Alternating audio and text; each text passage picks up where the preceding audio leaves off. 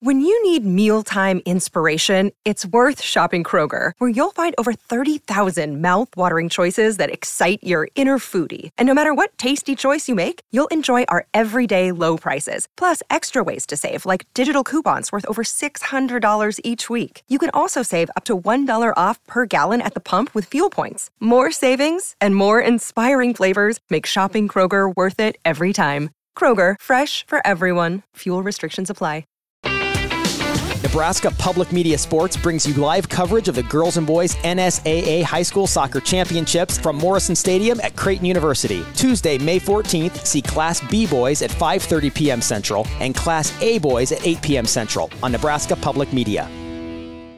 With threats to our nation waiting around every corner, adaptability is more important than ever. When conditions change without notice, quick strategic thinking is crucial. And with obstacles consistently impending, determination is essential in overcoming them. It's this willingness, decisiveness, and resilience that sets Marines apart. With our fighting spirit, we don't just fight battles, we win them. Marines are the constant our nation counts on to fight the unknown. And through adaptable problem solving, we do just that.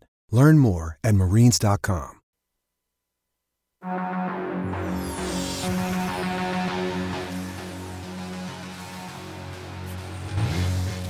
You're listening to Hurrdat Sports Radio.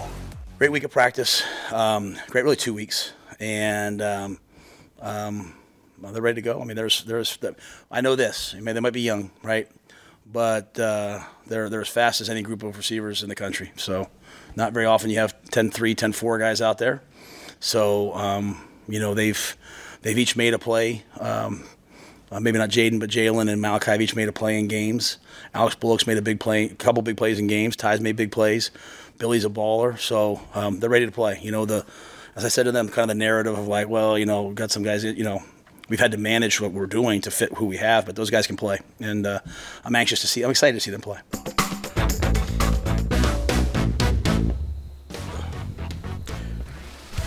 Welcome back to Hurrdat Sports Radio.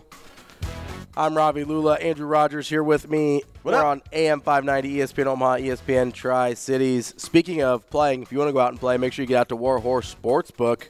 Best place in Nebraska to place your bets. Why are you looking at me, Ravi? I know a guy that likes to play some bets. That's all I know. You go live and in person at the Warhorse Sportsbook Casino. To do that, check out warhorsecasino.com/sportsbook for more information on that. Want to set up the show here real quick before we get distracted again, because that is very likely to happen. Coming up in the next segment, 7:45, we're going to talk to Gretna head football coach Mike Kale about his Dragons. They are 6-2, facing off against Lincoln East tonight, another 6-2 team. That should be a good one. Coming up at 8 o'clock, our weekly guest before game days is Michael Rose-Ivy at 8 a.m. We'll talk to MRI about Nebraska's matchup with Northwestern. I like that, MRI. Yeah, it's nice little. Why didn't I ever think of that when I hear his name? I know, right? I just call it as it is, Michael Rose-Ivy. Michael Rose-Ivy. Coming up at 8:45, our very own Jacob Padilla will come in to talk to us about Nebraska volleyball. They have a big one this weekend. Do we have a big one this weekend? Yes, Nebraska-Wisconsin tomorrow night. Is that going to be sold out? I think it might be. Are you going to the game? I think so. I'm actually not. Or are you going to fall asleep Coach Rule? Might be Coach Rule. Take a little nap. I pass out after every game. I go home and I am out. I'll be watching on TV. We'll talk to Jacob about that. I might sneak in a couple Creighton questions, but it'll be mostly Nebraska volleyball. Mike Sauter joins us at 9 a.m. He'll be here for the whole 9 o'clock hour, so we'll hang out with Sauter. And, of course, wrapping up every Friday with Matt Verzal at 9:45. You can give us a call at 888-638-4876 if you want to be part of the show, but you better do it in a hurry because we are jam-packed. We are tight on time. We are jam-packed the rest of the day, so make sure you get in now. But we had on our YouTube comments, Travis chimed in if we were gonna talk about the Michigan quote unquote cheating scandal, stealing signs. I mean, I don't know. Did you see how he spelled Michigan? Yeah, he me chicken, I think is how he spelled it. obviously there's an ongoing investigation from the NCAA about violating scouting rules and then trying to steal opponent signals and things like that. I don't know. I get that it's not something you're supposed to do. Round 2 of Jim Harbaugh fully cooperating with the investigation. Yeah, it's a weird deal with Harbaugh. I don't know that.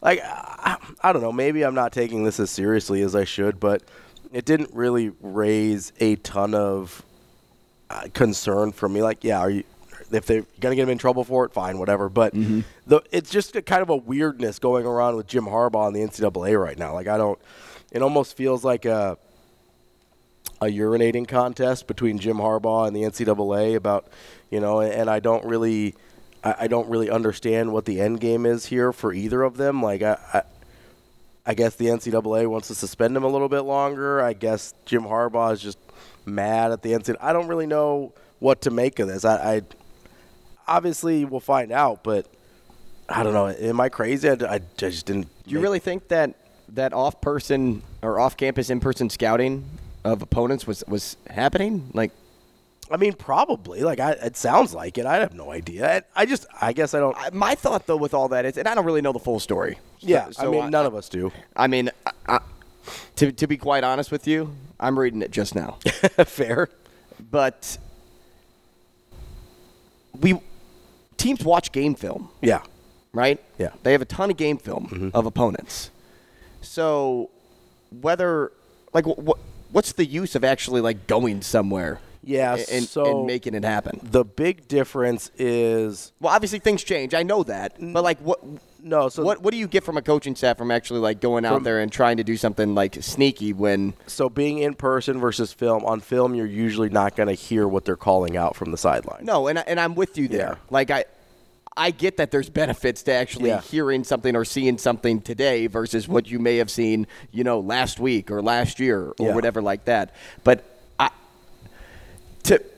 for me, I don't know a lot of coaches that don't have, like, their team at the center of all attention. Like, my team is, I got to go out and recruit this kid in high school. I got to focus on my team to get my team ready for this week. I'm focusing on my guys. I don't know a whole lot of teams that are like, I'm gonna try to go be sneaky. Hey, let's go send, our special teams guy to kind of like wear a trench coat and some sunglasses and go figure something out. Like, no, the special teams guy's going to work with the special teams guys that week. Yeah, I mean, so I assume it's a support staffer who doesn't really have like a other responsibility. I'm sure it's like a video guy. Yeah, right? where they some random. You've got a million director of player development. Yeah, you've got a million support staffers in big universities like that. So I imagine it's one of those guys who isn't really being missed if he's not at practice or not on campus or whatever. I don't know. Like, I get the benefit of it, and I get why.